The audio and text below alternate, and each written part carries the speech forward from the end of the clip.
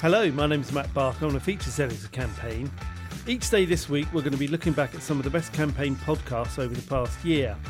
Today we're going back to late February when work and inspiration editor Imogen Watson met with McCann Kiev's chief executive Sergei Urian and Bickerstaff Creative Group head Sergei Artemenko on the first anniversary of the Russian invasion of Ukraine.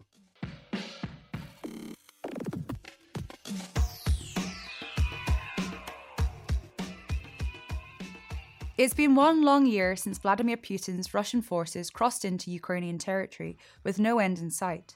While the country's creative industry was turned upside down in the early chaos of the Russian invasion, in times of conflict, creativity will prevail. Ukrainian creativity has flourished as people fight to keep the economy going. As a result, the country's advertising economy appears to be bouncing back. Here to discuss their experience of the war so far, I'm joined by Sergei Urian, McCann Kiev's chief executive, and Bickerstaff Creative Group head Sergei Artemenko. Thank you so much for joining the campaign podcast today. To note, we're recording on Wednesday, with Friday being the year anniversary of the Ukraine war. Thank you so much for joining the campaign podcast today. Thank you for having us. Yeah, thank you for hosting us. No worries. Now, Sergei, when war broke out, McCann Kiev kept its office space open as a resilience venue. Can you talk our listeners through that setup? It was a bit later that we set up resilience office, what we call. When the war broke up, we were at home mostly because since 2020, we lived in this mixed hybrid mode of working from home and sometimes coming to the office. So basically people were outside their homes, and then everyone was shocked, I would say, because this was not, it's not every day that, as you can imagine, you are being invaded by the country with second largest army in the world. As it turned out, fortunately, it's not the second strongest in the world anymore. So basically, we were not ready as an agency, and we were not ready as people. My wife kept asking me, so do we have to get ready or not? And I said, well, not really, but, just put full tank of gas just in case. And this is what helped us actually in the first day. But yeah, otherwise, our office was more or less empty. I came to the office 1 month after the full-scale invasion, which was end of March. And I made picture from the terrace, which was not overlooking, but the sounds of Bucha and Irpin were very loud there. And I made this picture and sent to all McCanners saying, we will be back. So fortunately, this came to be true. We were back. But physically, people would come back to the office starting from May, when it was already clear that Kiev is safer. Not safe, but safer place. Have you found more people are coming in to work on a daily basis? When staff come in, is it to work collaboratively or for a sense of normality? I would say it's brutally honest that people started to populate the office back in October, November, when there were problems with electricity because Russians started to target civil infrastructure. And that's when most of the internet and electricity at the apartments, at team members' apartments, were off for several days, basically. So some people were without electricity for 2 or 3 days. And that's when office set up backup electricity generator and made sure that there is internet. So we had several providers to make sure that it's uninterrupted. And that's when people came back, and I was happy to see more and more people every day here on one side. But on the other, I understand that the reason for this is not that much of happiness. Sergei, Bickerstaff changed to remote work when the war started. Has the office reopened, or is Bickerstaff still working on it? When the war started, we get rid of our office because all the people, scared on different parts of our country. Some went to villages. Me and my wife, for example, we went to our relatives in the village near Kiev. And so half of our team went abroad. And actually, we worked in this kind of style for a majority of last year. But, now we have a small office with one generator, electricity generator, and one Starlink. So I guess Starlink is like the must-have thing for people who work in Ukraine. Although for like 2 weeks, for the last 2 weeks, we don't have any problems with electricity. But for like just for to be sure, like that any rockets will damage anything, we have a generator and a Starlink in our office. And so yeah, something like that. So if you want, you can go there. If you want, you can stay home or meet somewhere in a cafe or a restaurant and like brainstorm there. So no problem with that. We get used to different conditions we can work. You say that obviously the people moved around Ukraine. Is there many people that moved abroad? It's like 50-50. Half of the people went abroad at the first months, and some of them went back when Russian army left the Kyiv region. But the majority of people now are working in Ukraine. The majority of people are working in Ukraine now. So we have our second office in Lisbon, in Portugal. So like it's free if someone want to move to work there. It's not a problem. Have you found it difficult to work collaboratively around the world, or have you figured out a smoother process? No, that's actually not a problem. We from the moment our agency was found, we were founded during global pandemic, during COVID-19. So at this time, everyone was working from home. So and after that, we are now experiencing war. So actually, it's like in our DNA, in the DNA of our company, of our Bickerstaff, to work despite everything. So despite any conditions. And so we also have our call it term, collective Pokemon, we call it. So it means that when we are working on a brief, we are united in everything. We storm together, we're working on the insights. And no matter where you are now, in Kiev, in Lisbon, in Poland, like any place in the world, we are united by, in Telegram, in Zoom, in like different platforms where we collaborate with each other and brainstorm and etc. etc. So for us, it's not a problem. Has the same been for you too, Sergey? Yeah, absolutely. Actually, we have, I think, up to 10 people are abroad. And I think there are some difficulties with those who work from the States because of time difference, of course. And I have my client service director in the Valley. I think she's in LA. And yes, sometimes it's kind of harder to arrange meetings. But otherwise, those who are in Europe, it's no problem. It's 1 hour difference. And then the rest, maybe up to 5 people we have across Ukraine. And most of the team is in Kyiv or suburbs. So nearby that they can come to the office at any moment when there is no shelling. And obviously, McCann Kyiv is part of a global holding company. Has that helped the agency in the face of the war? Well, I would call this part of my professional connection to the world, and not only professional, but even personal connection to the world was thanks to McCann World Group. And from day one, I think, of the invasion, that I received messages from half of the network, basically. And network offices helped to employ some of our talents, namely MRM Madrid, I remember McCann Warsaw and also McCann Belgrade.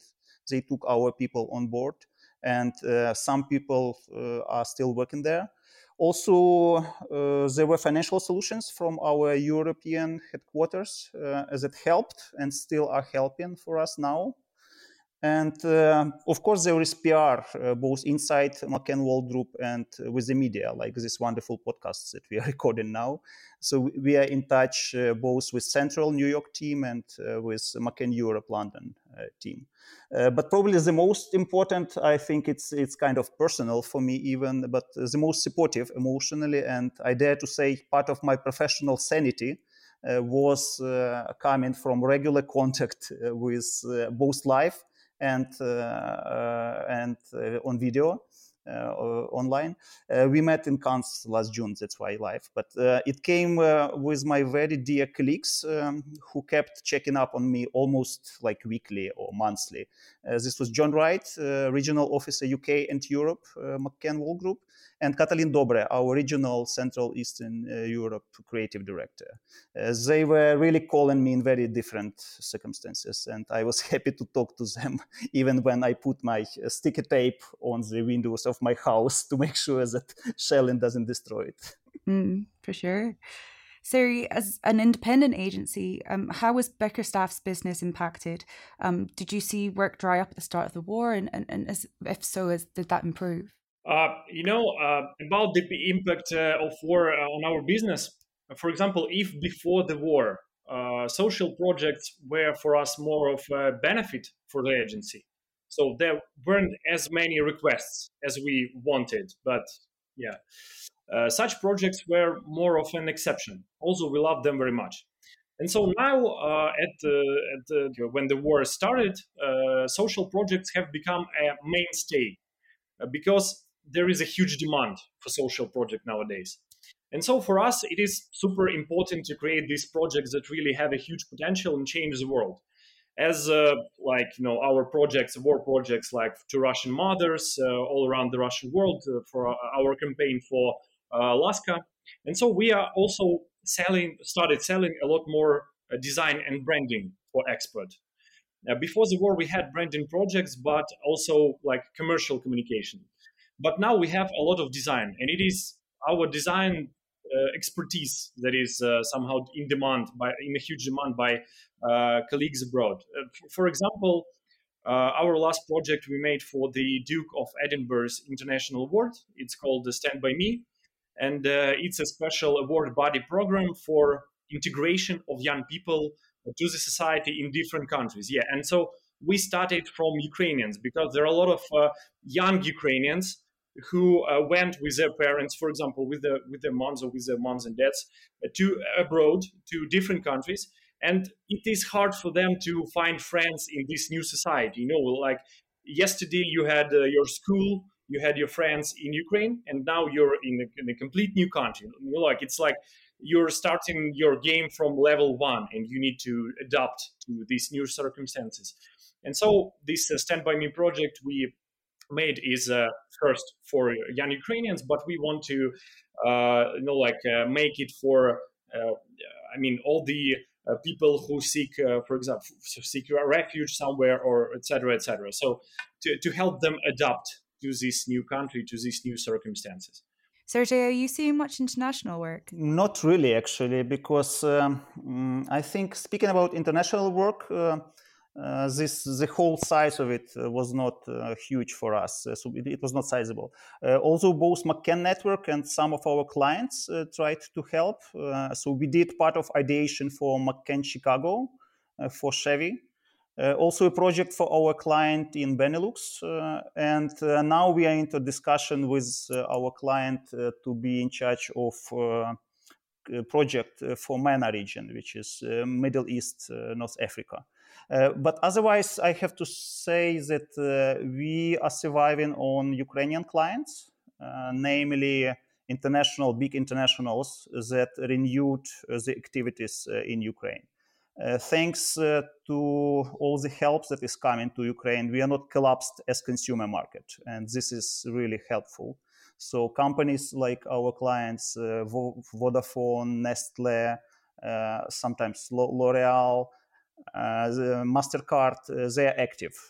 Of course, there is huge decrease in the scope of work, but otherwise we can work, we can survive, and we can do also social projects the same, as you call, for better wealth, for better country, and for the victory. Now, I spoke at the beginning how creativity has flourished during this time, so why don't we dig deeper into some of the creative work? Can you talk our listeners through the recent Art Armor initiative? Where did the initial idea come from?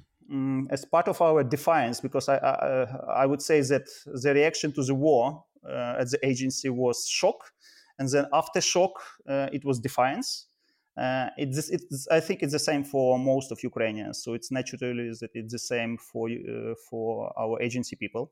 And us, as part of this defiance move, let's say, we started to brainstorm how we can help our effort.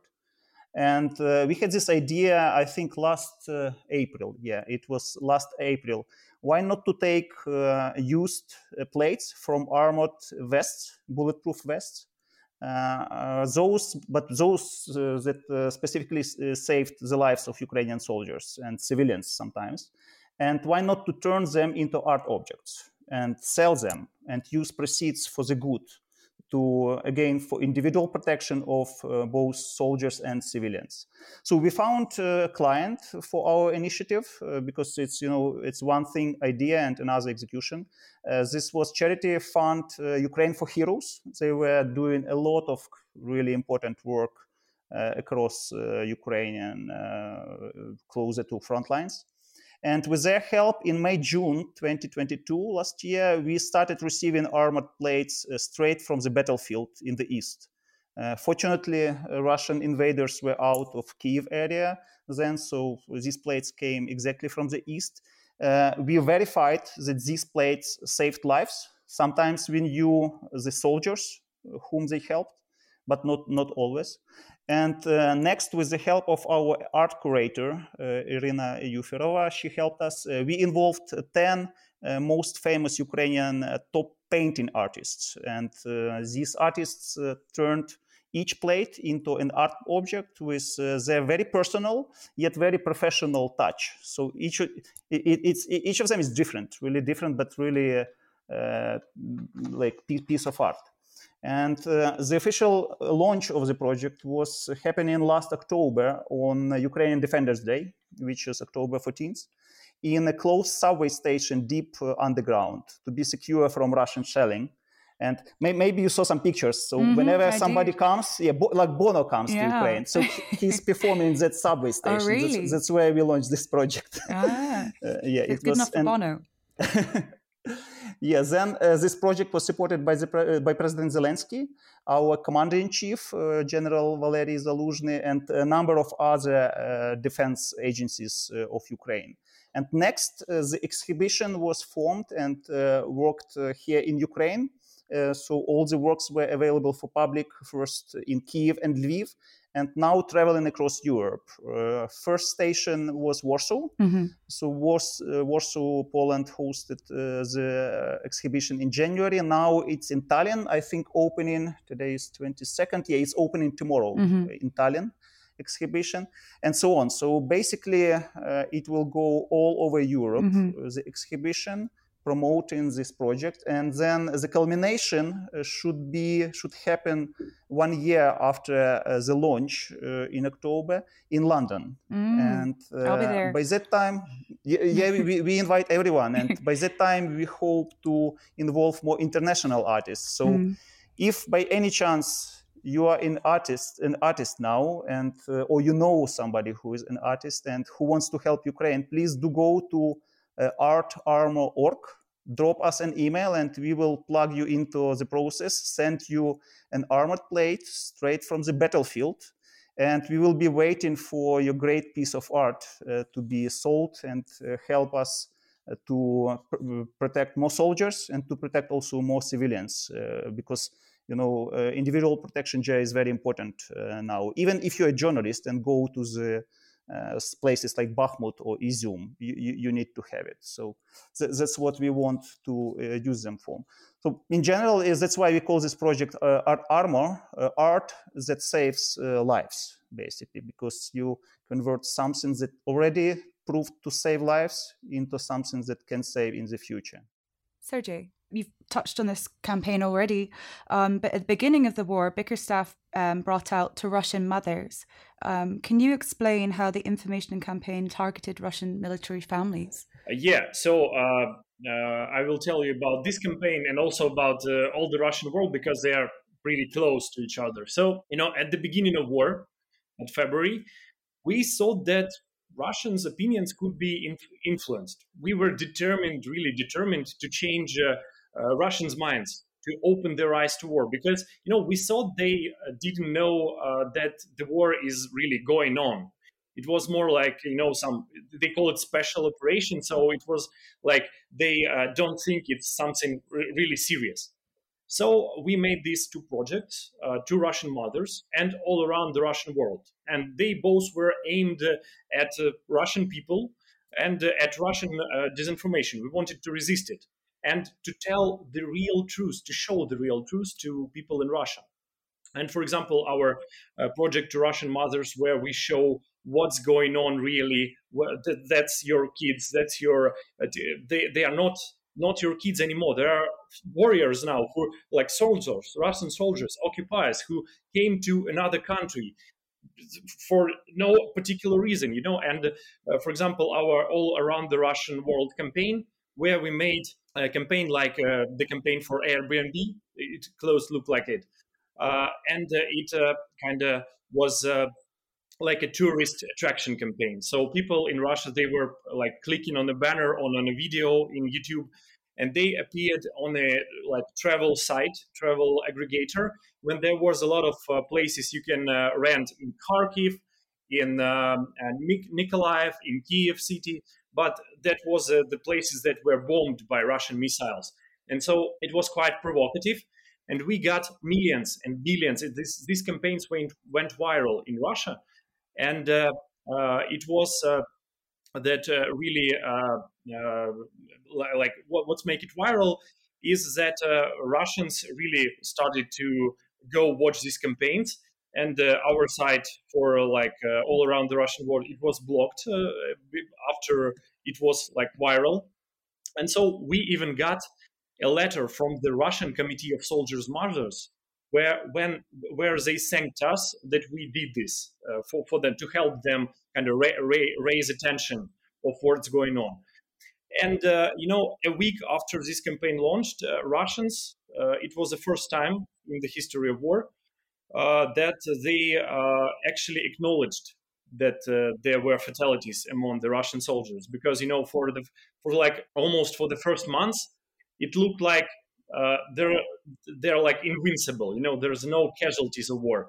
But after that, after Ukrainian, ad agencies, we started to work on this issue.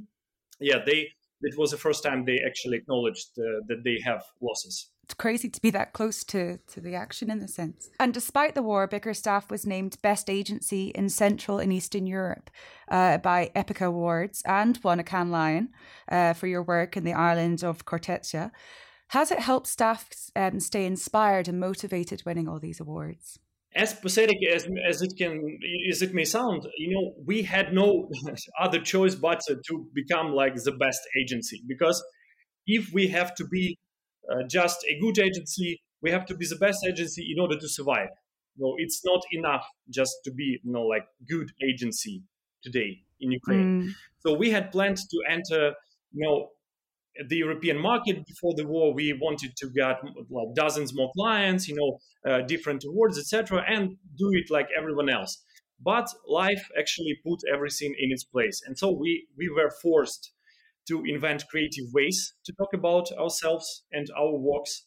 And the war kind of pushed us towards becoming like the really number one agency. So it's also our superpower that we can make the most of the minimum. So war kind of teached us to launch these campaigns that have zero budget.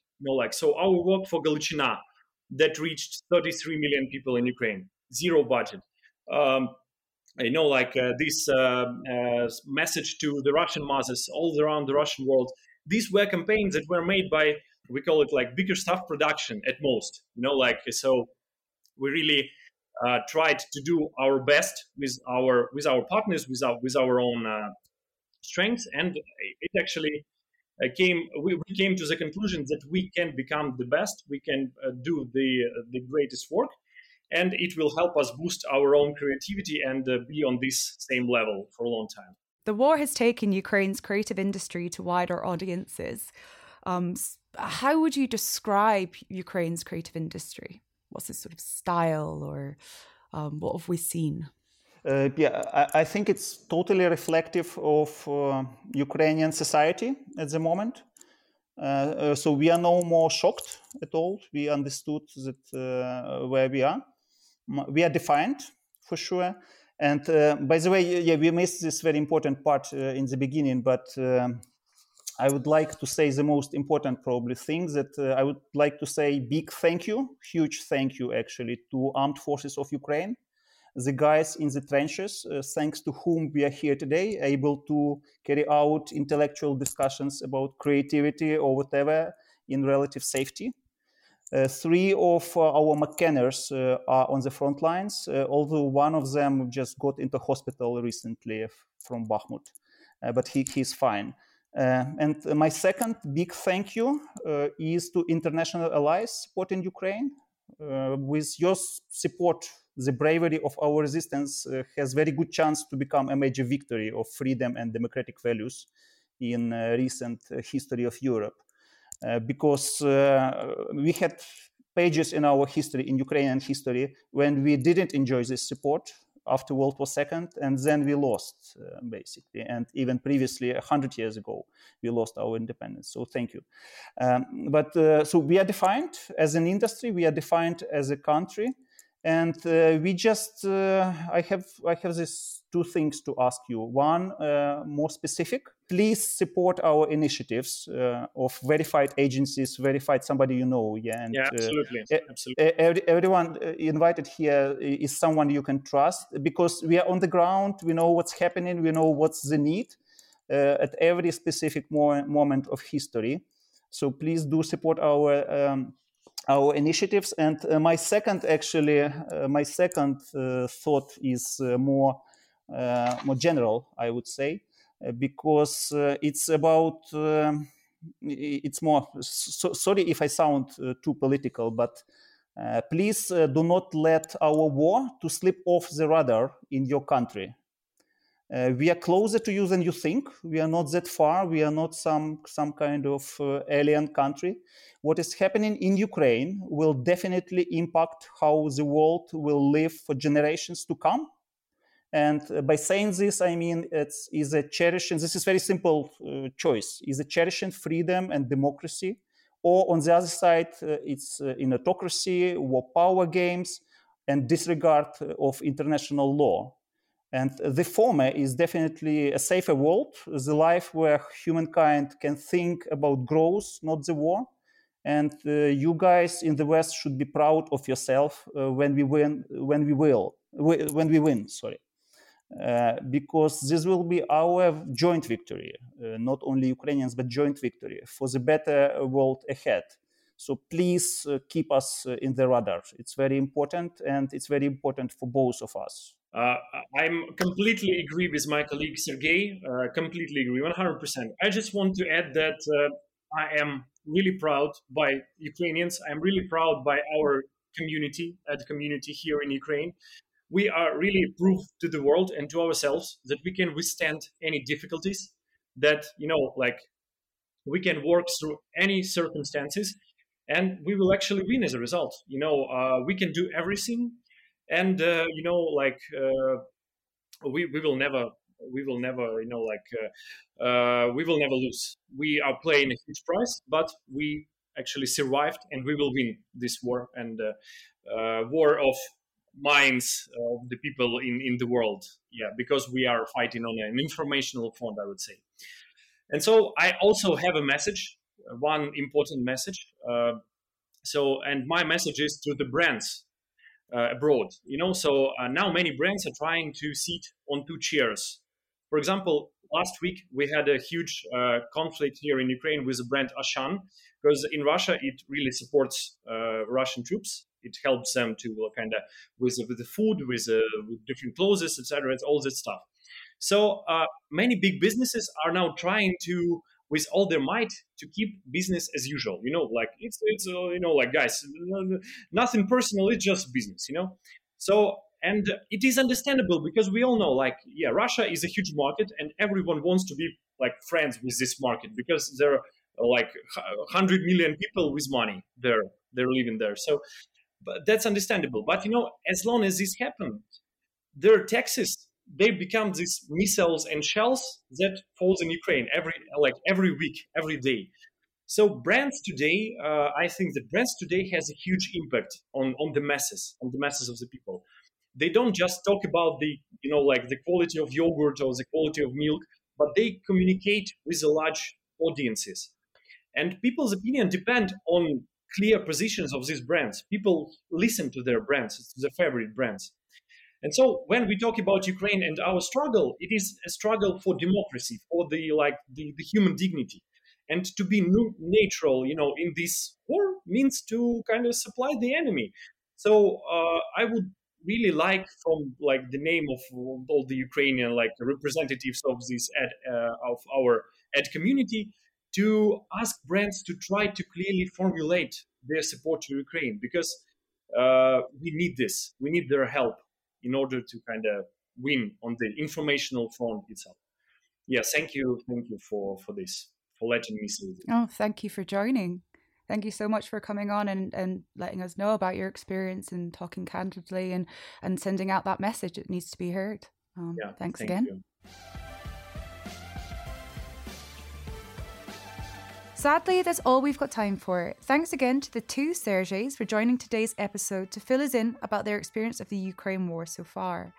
If you'd like to learn more about what we have been discussing today, please visit our website, campaignlive.co.uk. Details of our subscriptions are available at campaignlive.uk/membership. If you enjoyed this episode of the Campaign Podcast, please follow us, like us, and leave us a review wherever you listen to podcasts. A big thank you to Haymarket studio manager Nav Pal, and also our producer Lindsay Riley from Rethink Audio. And also to you for listening. I hope you will join us next time. On behalf of the campaign team, goodbye.